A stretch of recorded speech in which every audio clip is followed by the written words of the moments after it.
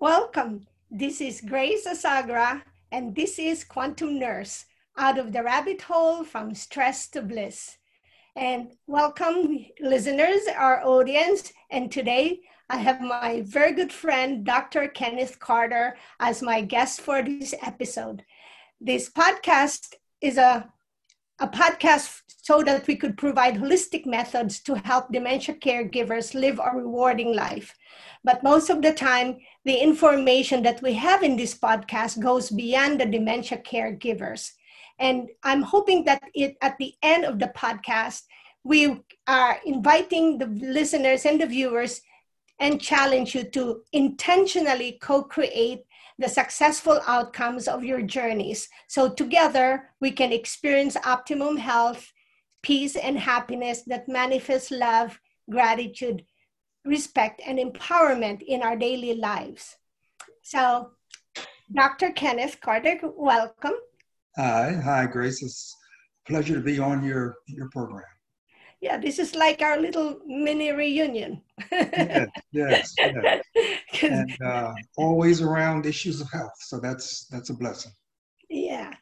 So Dr. Carter, and you can call him Kensu, Dr. Kensu is a mainstream integrative physician and a longtime practitioner of whole health ancestral medicine. He's board certified in psychiatry, board certified in acupuncture, and specializes in the integrative use of National Acupuncture Detoxification Association protocol. So that's NADA, right? Yes, that's the NADA protocol. Yeah. Okay, in psychiatry and emotional wellness care. Dr. Kensu loves sharing his NADA ear protocol because it's quite simple, quite effective, quite easily taught and learned. He's recently re-elected as president of NADA. Dr. Kensu is a grateful heir to NADA's legacy of multicultural Black, brown, white unity that whispers quietly across decades from the South Bronx Lincoln Acupuncture Recovery Center. So, right. Dr. Carter, Kensu, how did you transition from traditionally Western medicine doctor to being an integrative physician? Well, the interesting thing is that when I was in medical school, I decided to take a year off between the second and third years of medical school. The first 2 years are what we call the didactic years, where it's book learning exclusively. And the next 2 years is clinical work, where you're really exploring and deciding what you want to specialize in, what you would like to do. So still being uncertain about exactly where I wanted to go, but also very attracted to the use of ancestral healing techniques, commonly known as holistic care and techniques. I really wanted to know that they were very helpful for very sick people, and that going into the field of medicine, that this would be something that would be effective for what I would be doing. So I took a year off from medical school with advice and support of a dear friend of mine and a mentor, a teacher. May he rest in peace, Brother Ishmael Jamal. And through his support and guidance, I ended up going to the Lincoln Acupuncture Recovery Center in the South Bronx. The interesting thing is that being a man of Black descent here in America, African-American descent, it was very clear from what I was learning outside the classroom that a big hole in what was being taught in the classroom at that time was the medicine of Black and brown people across the world. It was exclusively Western medicine approach, scientific approach, which is very good in its own right. There was a hole that was there for me personally, and as we've come to see the way things are developing now, a big hole, those several decades ago when I was in medical school, with sort of techniques that are extremely useful for lifestyle, overall health, and wellness and well-being. So that's how I ended up going to the South Bronx. I ended up thinking I was just going to go learn a needling protocol and to work with substance use, something that might be helpful, sounded good. And I tell you, I was just so impressed that it became a staple in my toolbox. Today, I would even go so far as saying, out of all the other techniques I have, out of all the other traditions I've been exposed to, it's interesting. I was a chief resident my final year in my residency in psychiatry, specializing in psychopharmacologic investigation and research. But I like to say now, if there was one tool in my therapeutic toolbox that I could be confident would help most of the people, most of the time, it would be the simple ear acupuncture protocol that we've developed through NADA. If I could tell a story that I think would be illustrative, especially for the caregivers of dementia patients, where you're dealing with issues of confusion, sometimes of irritability, sometimes there are psychotic symptoms that come into play, issues of sleeplessness, anxiety. The very first patient I was directed to was a gentleman who was schizophrenic, had been out smoking crack all night, and was hearing voices telling him to kill himself and to kill other people. Now, I'm a medical student. When I first go in there, I'm looking for something to read. Then give me books, give me articles, let me read and see what the didactic is behind it. Well, I walk through the door and they say, sit down, get a treatment yourself, because it's not that kind of party. This is an experiential. It's very much in the experiential sort of a process from the inside out is what we like to say. So I get my first treatment and I fall asleep and wake up and feel like I've been on the beach all day. This is like after going to sleep for about an hour. And so that was the first day I was there. So now a week later, I've gotten the training. It's time for me to start to treat others with this very simple protocol. And I'm directed to this gentleman who wants to kill people and kill himself. Not that he wanted to, but he's hearing voices telling him to do that. So I'm a student. First thing I'm thinking is, okay, he wants to kill himself. What's he going to do if I stick a stainless steel pen in his ear? What's he going to do to me? So I treat him. I'm anxious. I'm watching him the whole time. He falls asleep. And again, in about a half an hour, he wakes up. It's a different person sitting in that chair. Even though he's still hearing voices, they are tremendously diminished below what they were just a half an hour before. He's still hearing the voices, but they're not telling him to kill himself. They're not telling him to kill other people. Just from his whole look. And in the traditional East Asian medicine nomenclature, we would call that his shin.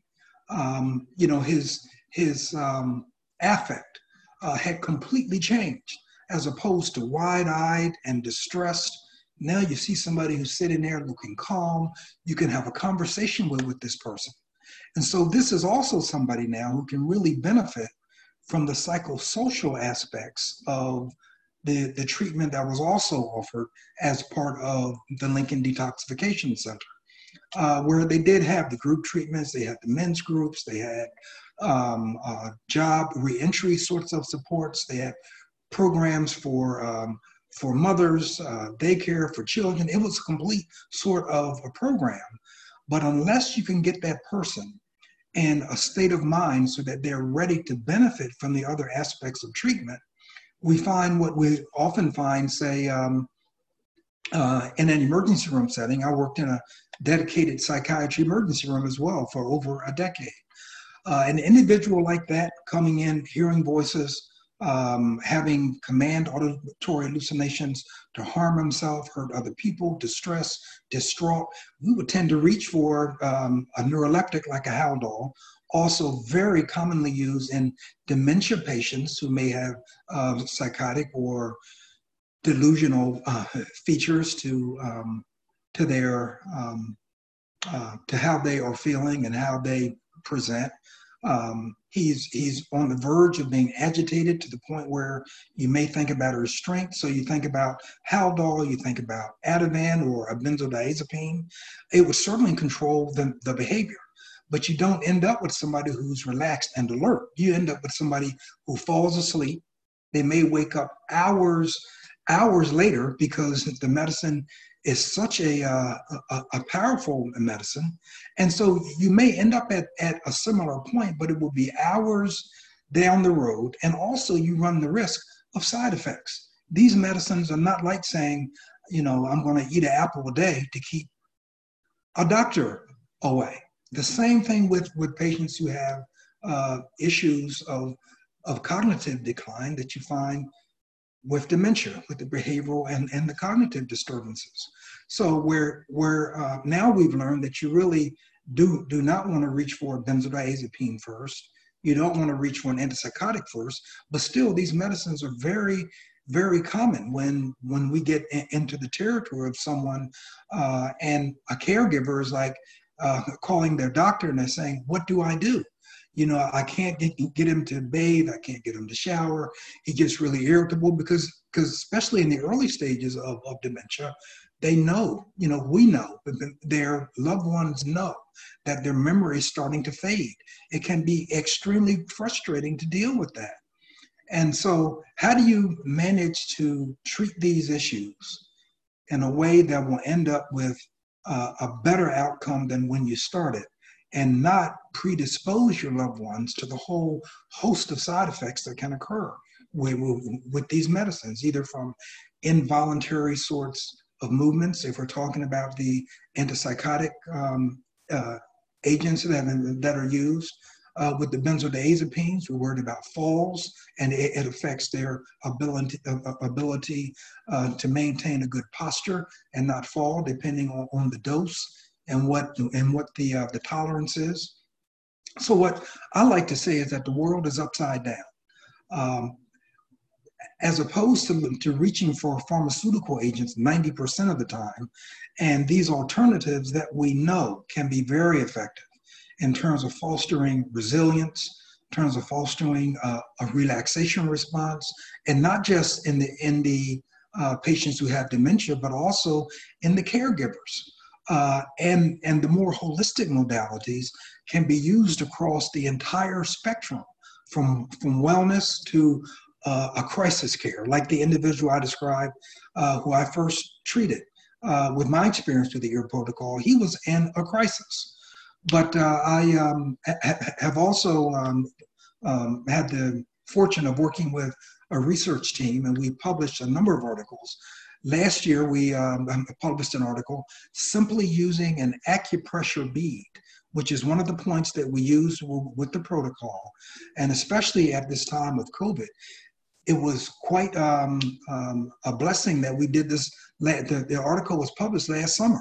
Now our members, those who train and treat, we have a number of online tools for self-education that shows how to use this very simply by simply using acupressure at a point in the ear. It's called Shinmen, that I think about as a crossroads point, because it's central to so many different things. But just that simple point, we published an article last year about using it to prevent anxiety and burnout in healthcare workers, because even the healthcare workers on the front line are subjected to all sorts of stress. And many might turn to, the glasses of wine at night when you get off from work. You have trouble sleeping, so you're not as sharp as you need to be. There are all sorts of articles showing that healthcare workers who are in a burnout phase, they don't perform as well. We make more mistakes, misread situations more often when we're not in a state of wellness and well-being. So this is a very simple protocol, and you do need something that is simple. If we don't have these sorts of things available, then you're always waiting for the physician or the ARNP to show up with a prescription to write a prescription to deal with these things. But pharmaceuticals are not the only answer. I went to Lincoln Acupuncture Recovery Center and traveled across the country looking for modalities that did not only involve pharmaceuticals.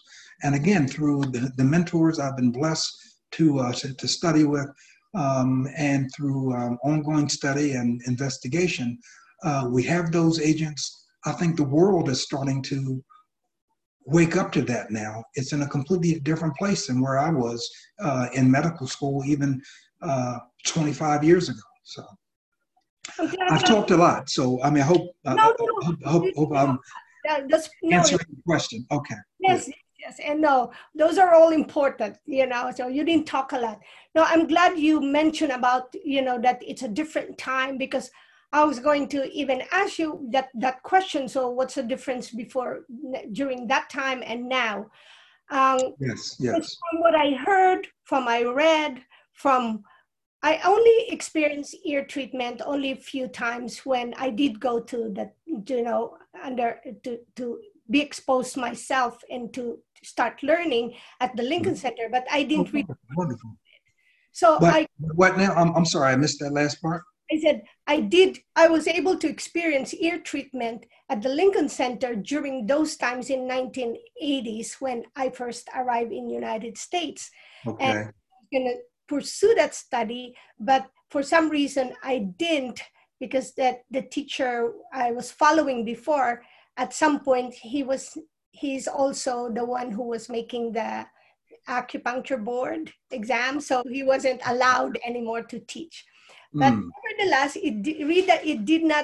it still redirected me to my combination of indigenous medicine with Western yeah. medicine. Yes. Back to that, from all the readings that I've read and heard, and I was able to look at I found your video interview. It seems like so obvious that it is so important for emotional wellness. Yes. And emotional wellness is for everyone. Yes. So then I know you're trying to reach out, and they're encouraging, you said, the social workers. So are you doing anything to reach out to like nursing schools or any Yeah. holistic organization that will Yeah. offer these courses? Yeah. I actually have an article that was published for continuing um, education credits in the Journal of Addiction Nursing. That was published maybe 3 or 4 years ago, and it lays out the protocol extremely well. My co investigator and author is Michelle Oshun Perlmutter. We authored that. She's an ARNP, and so that's there in the Journal of Addiction Nursing, and we were invited to write that. So the awareness is growing, but it's amazing how long it takes sometimes, even for evidence-based sorts of practices, to really go out and disseminate into the various professions. In 2006, I actually was a co-author again for tip number 45, which is the NIH SAMHSA CSAT publication on best practices in detoxification and substance use. I actually wrote pages 102 to 104, so I know them very well. But they address the use of the NADA ear acupuncture protocol and addictions. And for the first time, the U.S. government recognized an alternative medicine as a best practice. That was in 2006. And so then I'm thinking, okay, the government's recognized it. It's got SAMHSA, CSAT approval. This thing is going to take off. Here we are, 14 years later, and only about half the states have a law, and the other half, are in other states of understanding and acceptance. Even in some states that have a good understanding, you recognize that the practice of medicine is politics as well. And so it's somewhat disappointing me to know that being board certified in acupuncture as well through the national certifying body, that there are still states like in Florida, in California, in North Carolina, where there are lots of acupuncturists, but those in the ivory tower of leadership are misinformed to the extent of thinking that if nada comes in as a simple tool, somehow it's going to cause an adverse competition with full body acupuncture practice. Whereas what I found is that the nada ear protocol is the best advertisement you could possibly have. And if you're a skilled acupuncturist, you know, I mean, why be concerned about a first aid tool like the NADA protocol if you're really confident in your own skills, you know, as an acupuncturist? Well, one of the things that we do in acupuncture that I find very similar to what we need to do in psychiatry and medicine in general is to clear the field. In the practice of acupuncture, it's formalized in terms of we check the pulses and can monitor those. We look for other physiologic signs, but the pulses are particularly important in terms of being able to diagnose. If the chi is disturbed, if there's a lot of other extraneous sources of the stress going on, it's difficult to even be precise in picking up what the underlying issues might be. There is nothing that is better than the NADA protocol than clearing the field. Where I see that in psychiatry, a wonderful example I gave was the first person I ever treated. Even if he was coming to me as an acupuncturist, you would want to get the same sort of response that we got with the NADA protocol, because now you've got somebody that can really have a conversation with you about their history, about their life, so you can get a good history. You've got somebody where you can understand other physiologic signs and symptoms and put them into a perspective that's not adversely impacted through the overactivation of the autonomic system that is your fight, flight, or fight response. You want all of that to settle down. Even in general medicine, say you're treating someone with pain. We know that pain itself is not just a physical symptom. It has a cognitive component, it has an emotional component, and often those cognitive and emotional components are just as important as any sort of a physical injury or difficulty a patient might be having.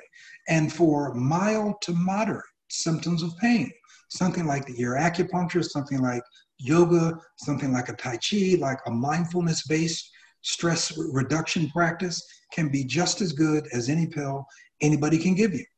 After the profession has gone through yet another round of overprescribing, the opiates, of course, was an egregious case, and it's an epidemic that we're still trying to come out of. One of the things that national pain societies are recommending now is that you think of acupuncture first, that you think of these alternative modalities first, not as a second, not as something that you think of after you've gone through the oxycodone and the Vicodin and the fentanyl, but that you think about those first. If pain is severe enough that you do need opiates, and I like to say that what I'm talking about is a perspective on where and when to use certain agents. So this is not a categorical critique of the use of any sorts of medicines at all, which is why I always like to say I was chief resident on a psychopharm investigation unit. I'm a psychiatrist working in the emergency room. When you need good drugs, you need them, but the world is upside down. And so one of the things that there's an excellent group out of Columbia University who's done bench animal research using the ear protocol and has really proven that at least in terms of the sort of bench research they're doing, it looks to be the same with human beings as well, but that the NADA protocol, even if you have to use opiates, it helps to block the development of tolerance. So now you get a sustained response at the same dose you may have started on without needing to keep going higher and higher and higher, which is where you get into trouble with shutting down the respiratory centers and the vulnerability to death, because you stop breathing, from taking the higher dosages. So again, I can't think of any tool in my toolbox that would have more benefit for more people most of the time than this very, very simple protocol. I don't know why many of my acupuncture colleagues in those states I mentioned haven't embraced it wholeheartedly, except that, perhaps their representatives in the ivory tower are misguided in what they think they're trying to protect. I can tell you, though, that working within the VA system now, the VA has launched a series of services called Whole Health Services. And with the Whole Health Services, they're calling on exactly those sorts of treatments that when we think of them, we think of Black and brown. We're talking about acupuncture. We're talking about the use of an informed sort of a diet. We're talking about the use of yoga, of Tai Chi. And so one of the things I like to point out when it comes to diet is that the longest lived populations in the world today are not those that have a hospital on every corner. They're those that have a lifestyle. And so whether you're talking about in Okinawa, which is where the longest lived people are now, you're talking about acupuncture along with diet. Or whether you're talking about the Bantu in South Africa, where before they adopted Western methods of treatment, they didn't get the hypertension, they didn't get the diabetes, the strokes, to the extent that you see now.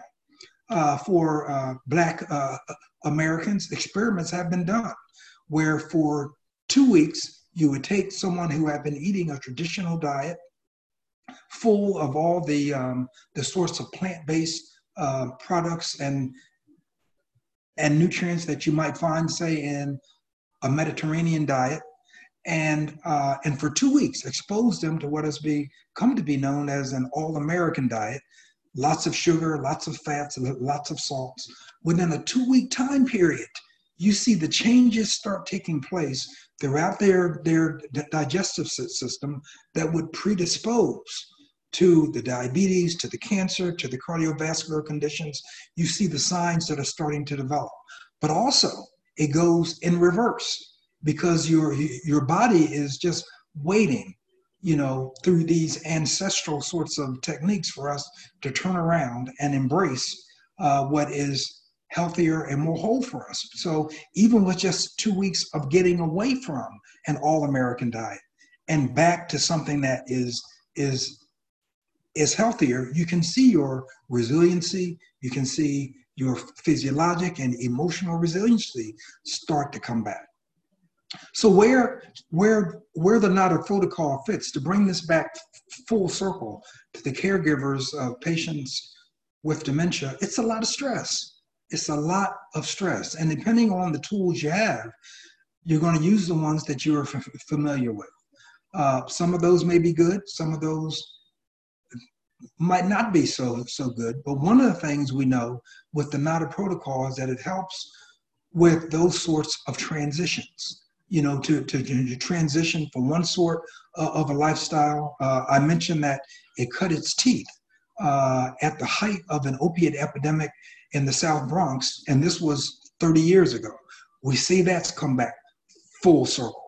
It cut its teeth in a community that was protesting the poor health care that they were receiving, the treatment by the police, the treatment by the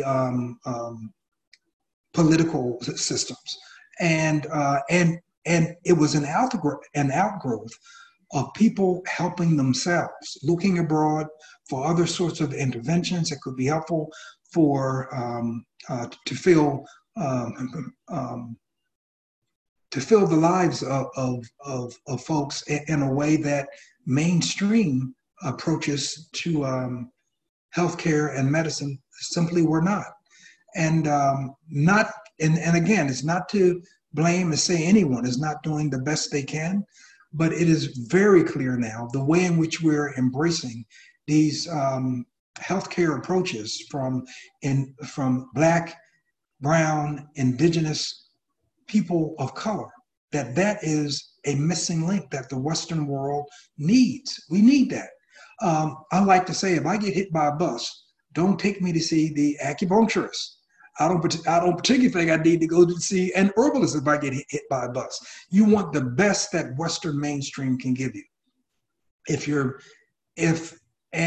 But by the same token, the minute that you get stabilized, you need to get out of the hospital. That's very well established as a fact. You predispose yourself to infections and all sorts of things that can occur. Medical errors that can occur, you need to get out and get back to a lifestyle.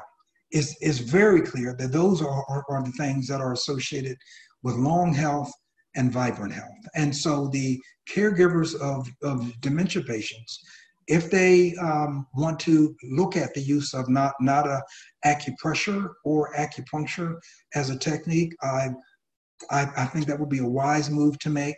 We have online tools where they can begin to use the acupressure right now themselves and for their loved ones. And I'm very confident that it will help both the caregiver and the patient and the loved one being cared for to be able to cope in a better and more resilient way.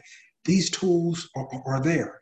The particular niche that I see the NADA protocol playing, though, is that it's passive to a great degree.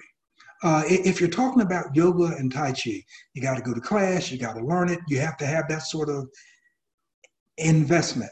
The first patient that I treated, that was not the kind of guy you could have said, okay, let's sit down and do a mindfulness breathing exercise. You had to be able to impact them in a profound way, in a meaningful way, in an important way, very quickly, in a way where they could be a passive participant, to get their head together, and now they're in a state of mind to go on and learn these other sorts of things. I think that's the special niche that this protocol plays. It's interesting too that when we think about the idea of trauma, and when you talk about dementia, you're often talking about nearing the end of life, where all sorts of stuff can start to come up with regard to relationships that might not quite be healed, with communications things you wish you had said, perhaps things you wish you hadn't said or done. And we all have those sorts of regrets. How do you manage that? One of the things that the entire profession of psychiatry and behavioral health learned after 9/11 is that debriefing after acute trauma ain't all it's cracked up to be. The ground zero for treatment after the World Trade Centers were bombed was St. Vincent Hospital.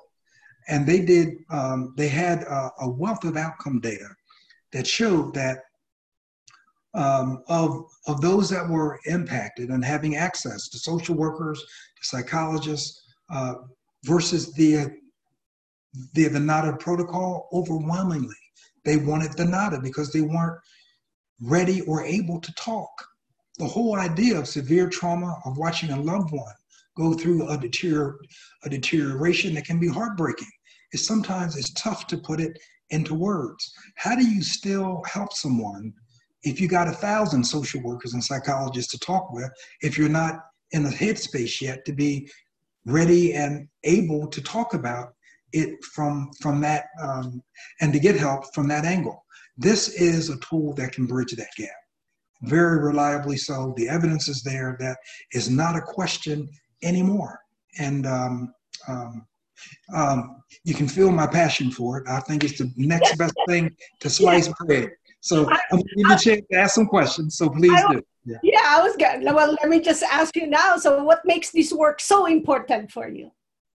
Uh, it helps people in a way that I don't know of anything else that can accomplish as much with as little. Um, it's efficient, it's effective, and a bead, you can get probably 1,000 of the acupressure beads for $10.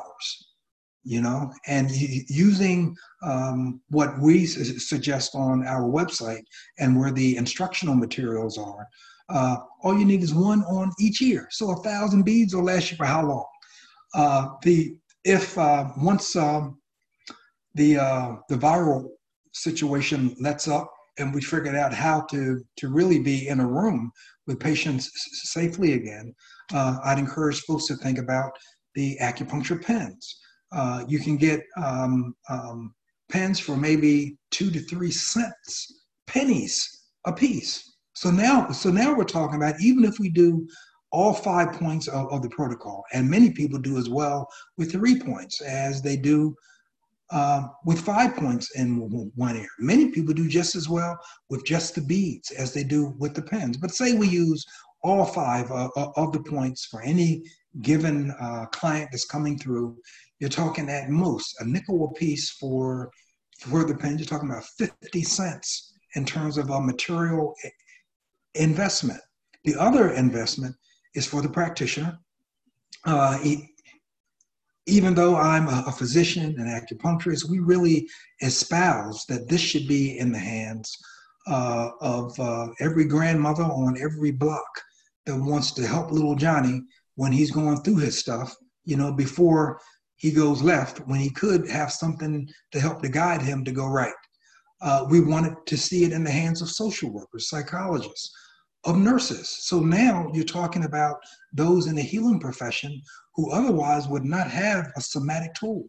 They don't have a physical tool to help someone who comes through the door. They're waiting for the doc to come along and write a script.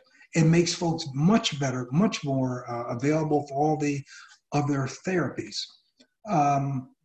And we certainly do want physicians, DOs, chiropractors, ARNPs, acupuncturists to learn. About 40% or more of the membership of NADA are full body acupuncturists who get it.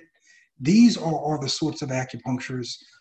Inside the VA, I have a very good friend who ran the NADA-based pain group in Richmond, Virginia. It was an excellent program, treating vets with pain, our wounded warriors, using the protocol. So it really can be available to anyone. It's just that simple. The beads is a seed, a magnetic bead on a piece of tape, and just put it on the ear. There are no sorts of safety restrictions that are even imaginable with regard to something that is that simple. With the needles themselves, everyone is taught clean needle technique, and the guidance that we follow with NADA is the same that a full body acupuncturist would follow in terms of clean hands, clean field, clean ears, sterile, single-use needles, so that any risk of infection is next to nothing. So just very safe and easy to use. And in my personal role, I've, I guess throughout my life somewhat, seen myself as having feet on both sides, on the mainstream side and on the side of Black, indigenous healing systems that I consider ancestral healing systems. And so what I'd like to do is to bridge those. And so, as you mentioned, I'm board certified in psychiatry, board certified in acupuncture as well, and love to try to help both sides to see where we all can meet in the middle for the benefit of the patients that we're here to serve. So, I research here in Princeton. There is I saw on the website of one acupuncturist, and it says nada protocol. So I'm happy to see that. Very good, very good. I'm sure there's more, maybe in Yes, my yes, area. yes, yes, yes. And That's good. you know, you mentioned about all those points. Can Yes. you just, what is it about the ear? Well, it's interesting. At 5 weeks of life, when you're still an embryo in your mama's belly, is when the ear starts to form. They're called the embryonic gill plates. And so the embryonic gill plates is where phylogeny recapitulates ontogeny, is the way it's said. But what all that means is that every stage of life that, say, a fish has gone through, human beings kind of go through those stages every time that a baby is conceived and starts to form. So at 5 weeks of life, the part of our body that's going to become the ear, we call them the embryonic gill plates, because you find them in fish, birds, in reptiles, throughout the whole phylogenetic tree. And so at 5 weeks of life, what is going to become your ear starts to form. It's before you have a brain, before you have a heart, before any of your organ systems or skeletal systems are there. So that part that is going to become the ear is already communicating with your entire being. As you start to develop further as a fetus, you develop 3 different distinct sorts of layers that is going to become the various parts of your body. There's the ectoderm that starts to become your brain and your nervous system, your skin.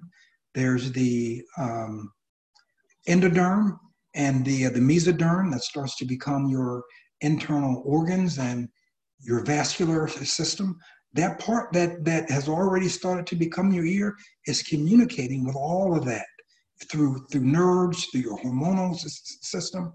And by the time that you're born, the ear is the only place in your entire body that all 3 of those layers are found in one place, and they're accessible to the outside.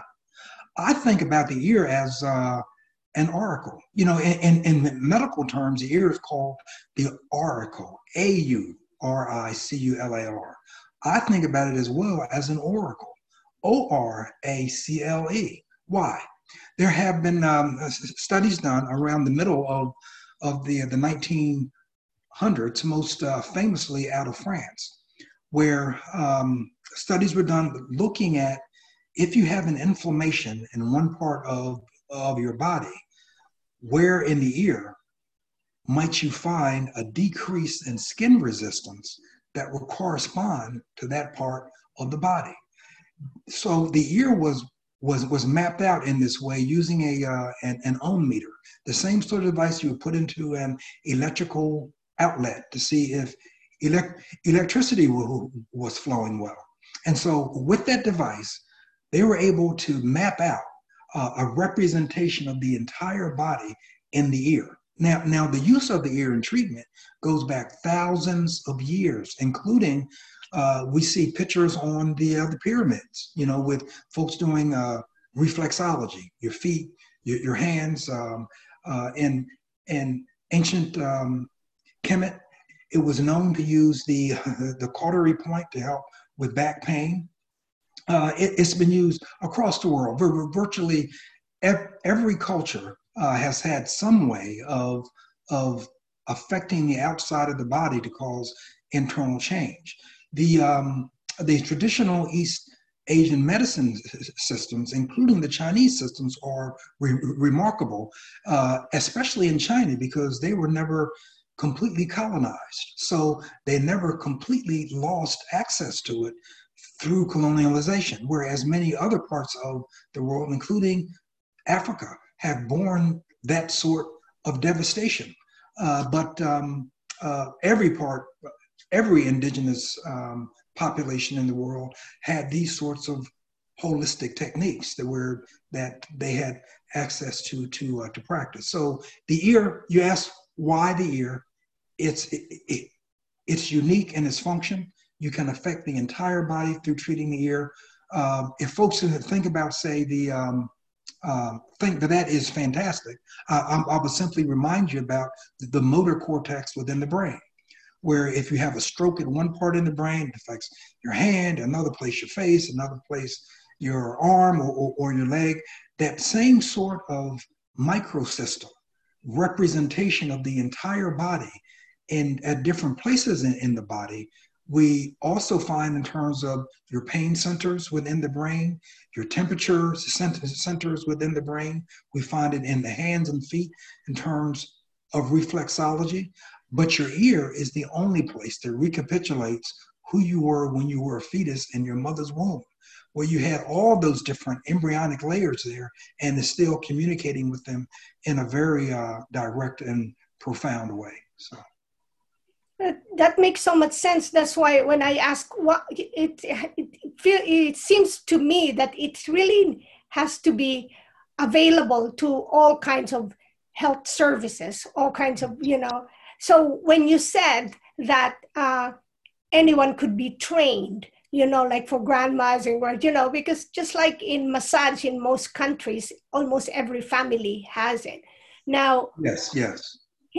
Once one gets trained, can they build their practice? Can they make an announcement and, like promote themselves as doing NADA protocol? Yes. Well, one of the states we like to hold up as a model is Connecticut, and the reason why I say that is through Yale University, they did probably the longest pilot study in history at SATU, their substance use treatment unit, and there's a sister there, Couture Bryant, who was really instrumental. She and Claudia Voiles, and I think Nate Hurst was involved in that as well in terms of the early use of the EarAcuppuncture protocol through the Yale University system. I was brought in, I think it was 2011, to begin to train their addiction fellows in the technique.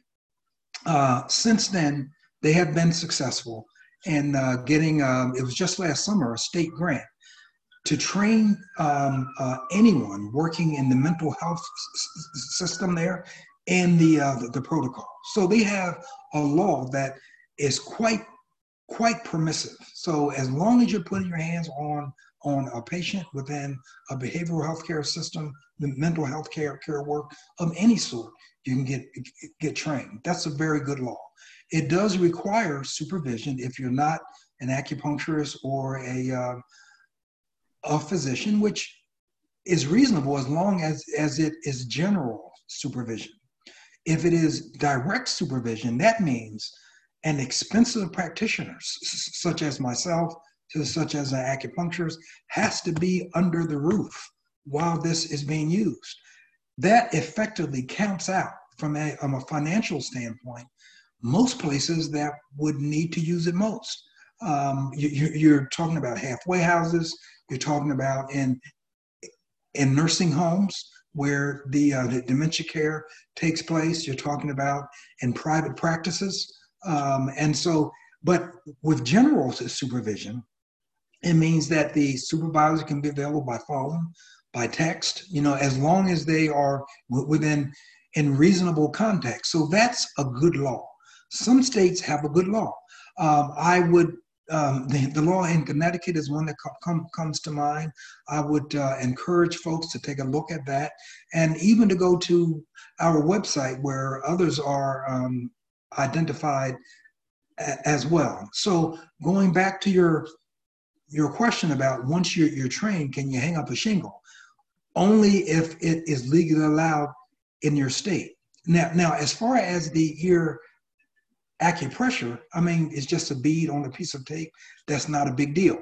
But you still don't want to hang your shingle and say, I'm a acupressure specialist. You use it as a folk medicine. in your home for the people that you care about. As far as the needling goes, the restrictions around that are very clear. If you're in a state where there is not a favorable law, then bad things can happen if you're practicing outside the law. Now, does that mean that it shouldn't happen? I like to say, render unto Caesar what is Caesar's, because there is nobody that wants Caesar to come and knock on your door. Does that mean that it makes sense? It doesn't always make sense at all. Sometimes it doesn't make a bit of sense. And so, and that's where advocacy and activism has got to come in, just like the folks in the South Bronx where this was started. It was started in the face of a healthcare system that only wanted to bring in the methadone for people in the South Bronx.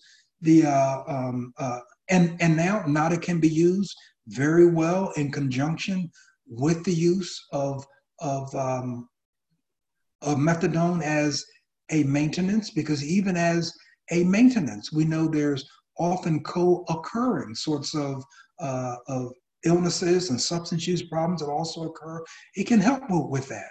But what the practitioners wanted back in the early 70s was something that was drug-free. They wanted a drug-free option for the people that they loved, and not to substitute one dependency for another, however valuable it may be for individuals in specific sorts of situations. So they brought in this protocol and were very successful with it, which is the reason why in 2006, SAMHSA CSAT through the NIH system recognized this as a best practice in the treatment of chemical dependency and substance use.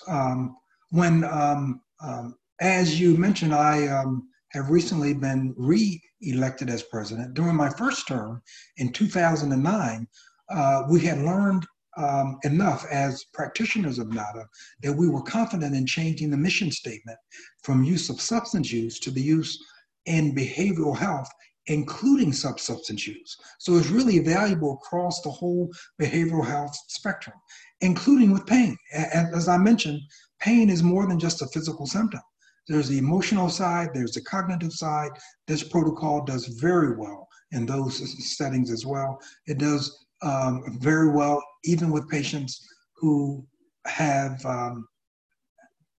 dementia, in terms of being a calming influence within a comprehensive approach to their care. But we do need to think in terms of a comprehensive approach to care. You get a great response to NADA alone, that's great, but we should not forget that when you talk about whole health care, you really want to think about the whole picture. And as much as I am confident that NADA can play an important role in a whole approach to care, we do need to think about care as being more than just anything being a panacea. So we need to be careful about that too. Yeah, and it's a beautiful.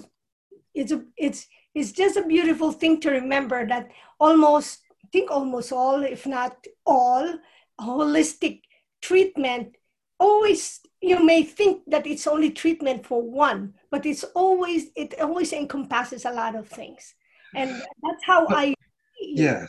That's how I'm understanding the NADA protocol. Yes. I'm happy if you're going to change that mission, because then, right away, people may not just think about it as addiction, because, even if you define addiction, people may just think about substance abuse, but there's many forms of addiction. Well, it's interesting you say that too, because the mission has been changed now for about 11 years. But I would encourage folks to think about detoxification as more than just a substance. When you talk about fear, anger, irritability, those are toxic emotional states that we know affect your immune system. They affect your ability to sleep, which affects your immune system. They affect your relationships and interactions with others, which can become toxic. And there are are lots of things that can make those sorts of interactions worse. And this is something that can help. I'm so glad that it came into my life. I use it regularly, in addition to other things as well, but especially after a stressful day at work, when you really need, something to help to bring things down. This is very quick and reliable. You can put the beads on during the day at work. Again, we have a wonderful publication out that shows how it helps with burnout in healthcare professionals. So I would encourage us to use it as healthcare professionals as well, and our colleagues and caregivers for dementia patients, whether they are professional or family members, can find this a valuable aid. So technically, it can be used during this pandemic time when there's an air of fear. Yes. And our outreach and informational materials on the website show you how to do it. It's a how-to sort of a one-pager that shows you just how easy and simple it is. If there's one thing that you could advise a young man who might be exposed or might have the tendency, because I know that in terms of substance abuse, they said it even could start, really early, what Yes. what could you advise that person who might be listening, or with a parent who might be listening right now? Well, I can tell you, I remember a period of time in my early 20s when I remembered not going one day for 3 years without getting high. One day, off of something, whether it was marijuana or alcohol or whatever. And what really came as a transformation in my life, and which I would advise a young person to embrace, would be that you want to embrace the good. If there's a point of irritation in your life, and what I felt almost as I was doing the wrong thing and going to medical school. But again, it was the mentors that came into my life, especially Brother Ishmael Jamal through the Institute of Self-Healing, that really showed that regardless of what you're feeling about wanting to be a voice for Black, Indigenous, people of color, even if you're Caucasian, and just seeing so much that is wrong with the system, because we need to recognize, even with the Black Lives Matter movement now, it's a multicultural voice that is being raised of folks across the color spectrum.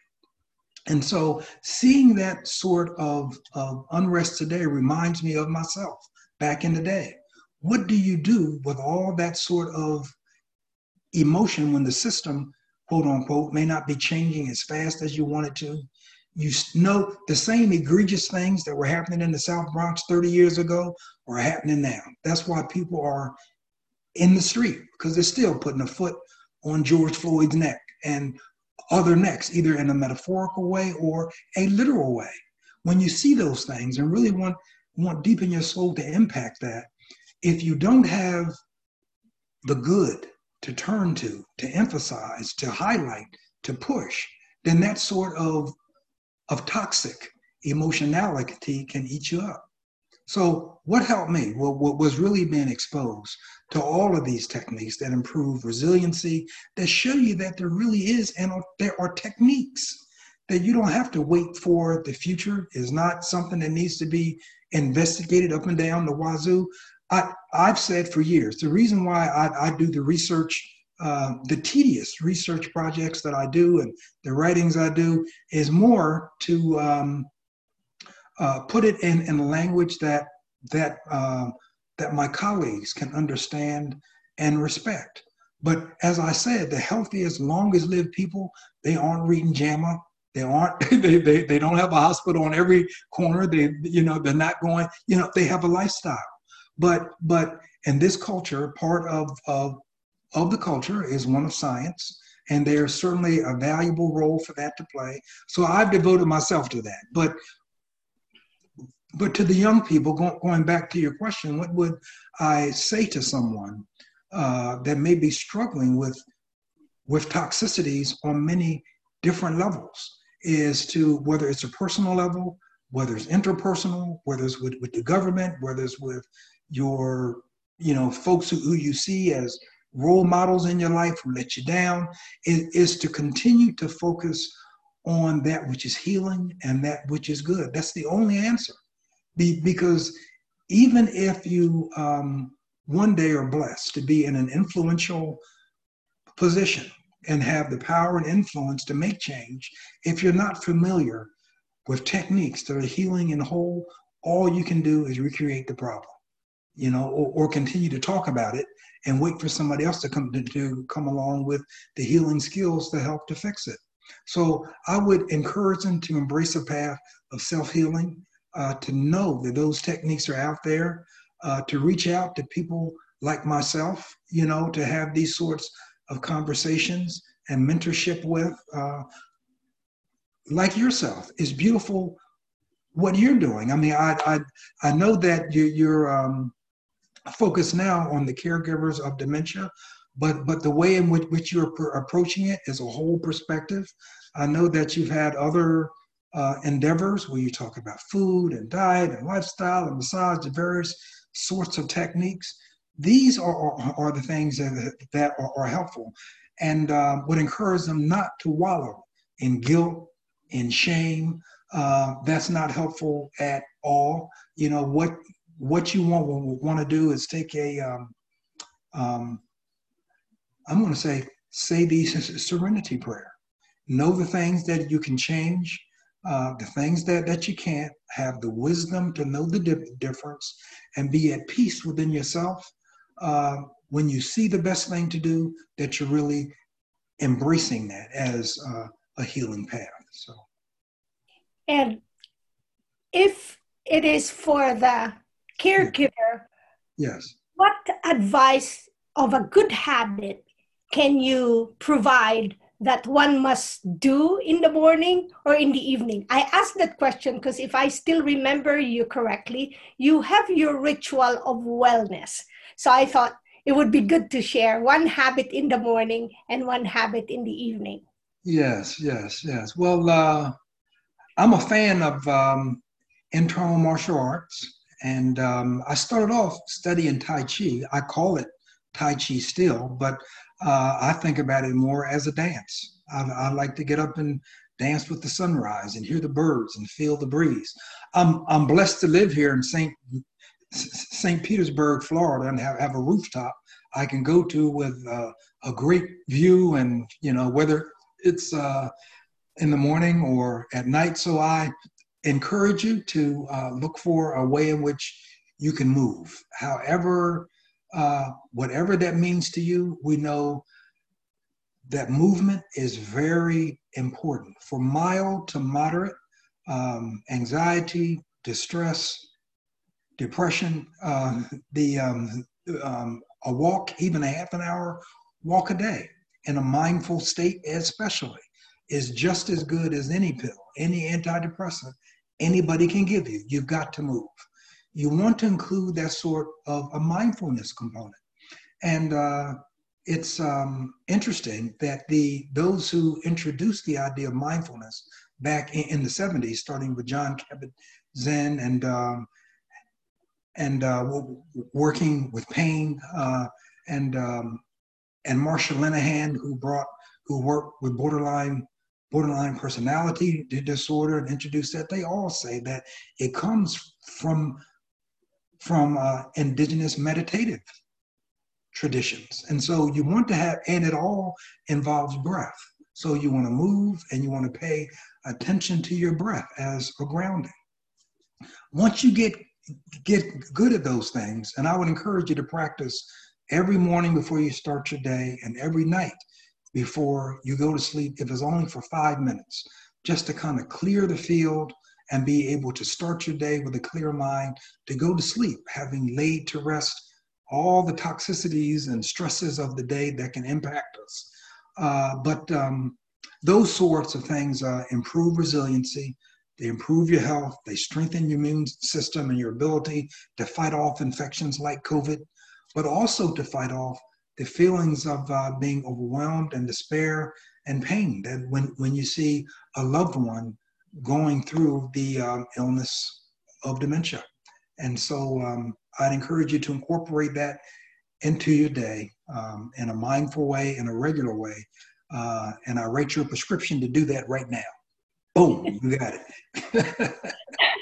And and my last question would be, what is it that Dr. Kensu Carter loved most in his life right now? Yeah. I'm happy to be a grandfather with 4 grandchildren. And I'm married. I have a lovely wife who really is a helpmate on every stretch of the word. I can't think of anything that I like better than spending time with them. My parents are getting older, but I'm blessed to have both of my parents still. Love talking to them, hanging out with them whenever I get a chance. I've got a brother who's so funny. If I come in after a stressful day, I like to call him within 5 or 10 minutes between him and my sister-in-law. We're gut belly laughing, you know what I mean? So I think that sort of family time and interaction is what means the most to me now. And my work life, man, I think I've got the best job I've ever had as the lead psychiatrist for the integration of primary care and mental health at the VA here in Bay Pines, Florida. I guess it's maybe about half-hour ride from where I live in St. Pete. But they are putting their money where their mouth is, really investing in getting the nursing staff and all the other supports to really bring whole health into the VA. And so I get a chance. Yeah, I'm not practicing the alternative techniques exclusively, but again, with both feet in both camps, I'm that bridge between the vets and because I live it, which is why going back to my admonishment toward young people who may be struggling and finding themselves and finding a healing path for themselves, that you have to live it. And it's only by living it all these years that when I speak to whether my colleagues, to the patients, whether I speak on the whole health side with where it fits with psychiatry or on the psychiatry and primary care side, where all that fits with the staff that I supervise, it's a conversation that comes from authenticity because that's what I do. I don't know any other way to be now, and have been walking this path of holism for the majority of my life. And so Well, I said it was the last question, but now since you said that, so what's your superpower? Man, I think my superpower is, and I'm going to go back a bit.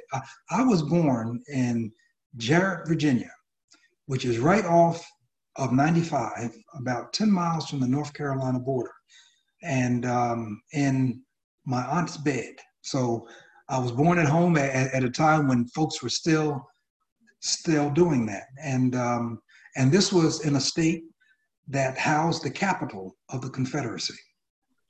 But my family has always been a strong and resilient one. I mean, I look to my grandfather, where his father or grandfather, the story goes, walked from Florida to Virginia and managed to get 300 acres of land and establish the family became just a rock in the whole community there. And so those are the people that I come from. We don't stop. We don't give up. My father was the first one to go to college on his side of the family. My mother on her side of the family.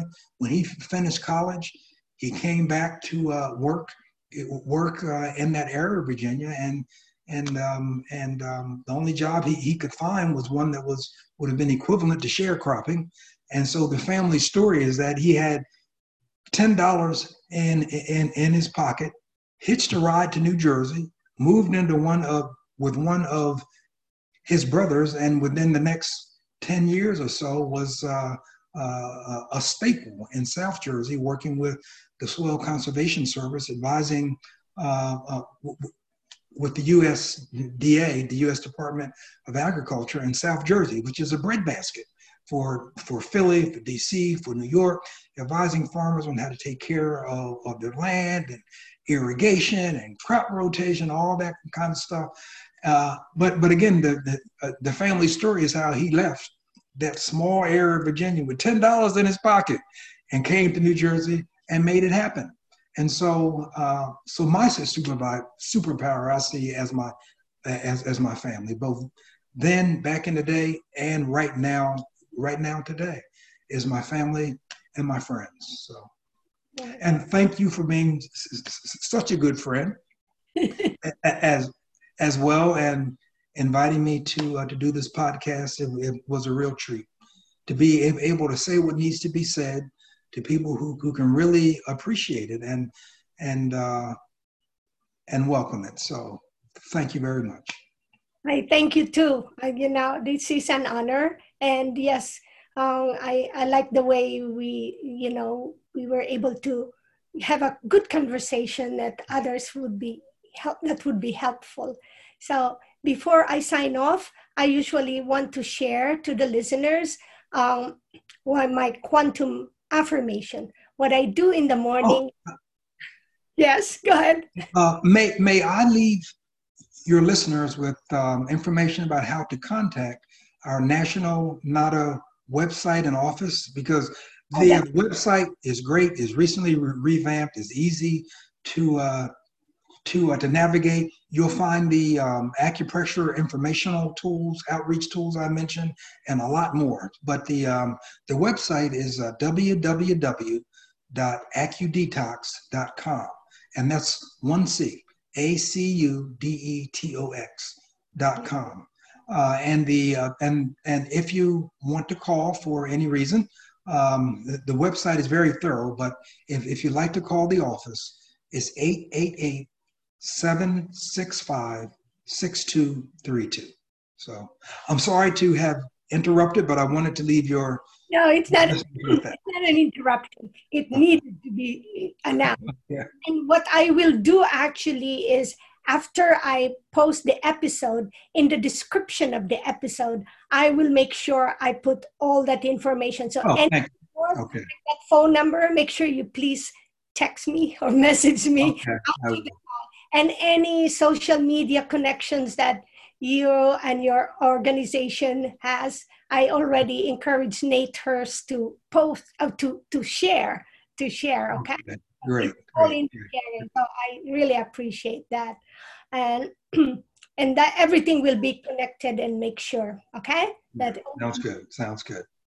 So just again for the affirmation. So this is my advice is that have some quantum cards. I call it quantum cards because those are cards that all the words were tested energetically, that it resonates to our cellular resonance, Okay.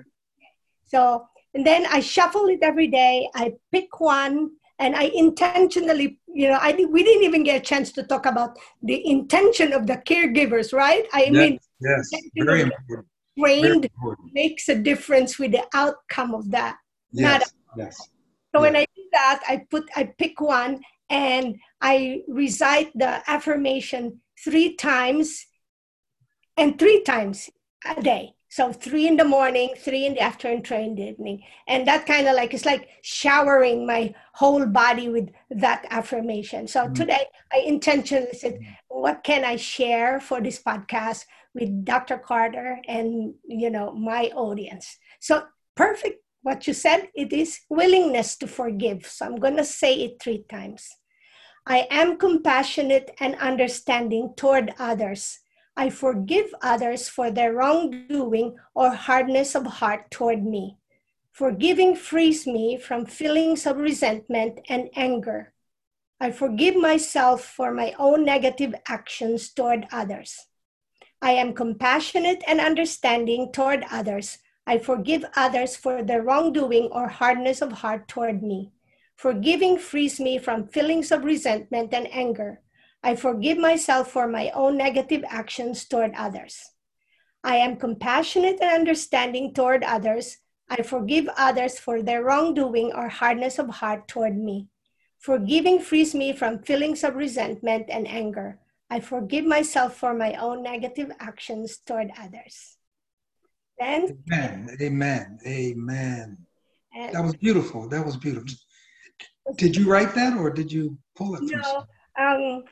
no, I have the cards. Okay. Well, it's beautiful. Thank you very much. Yeah, thank you.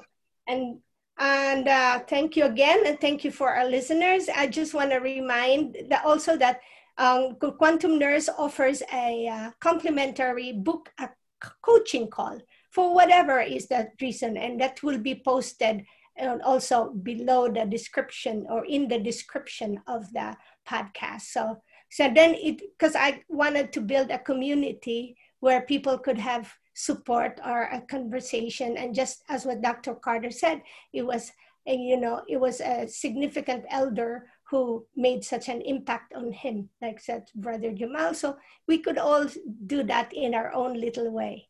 Okay. And in my language, I say mabalos, which means thank you, and thank you all. So stay tuned for more episodes. Thank you.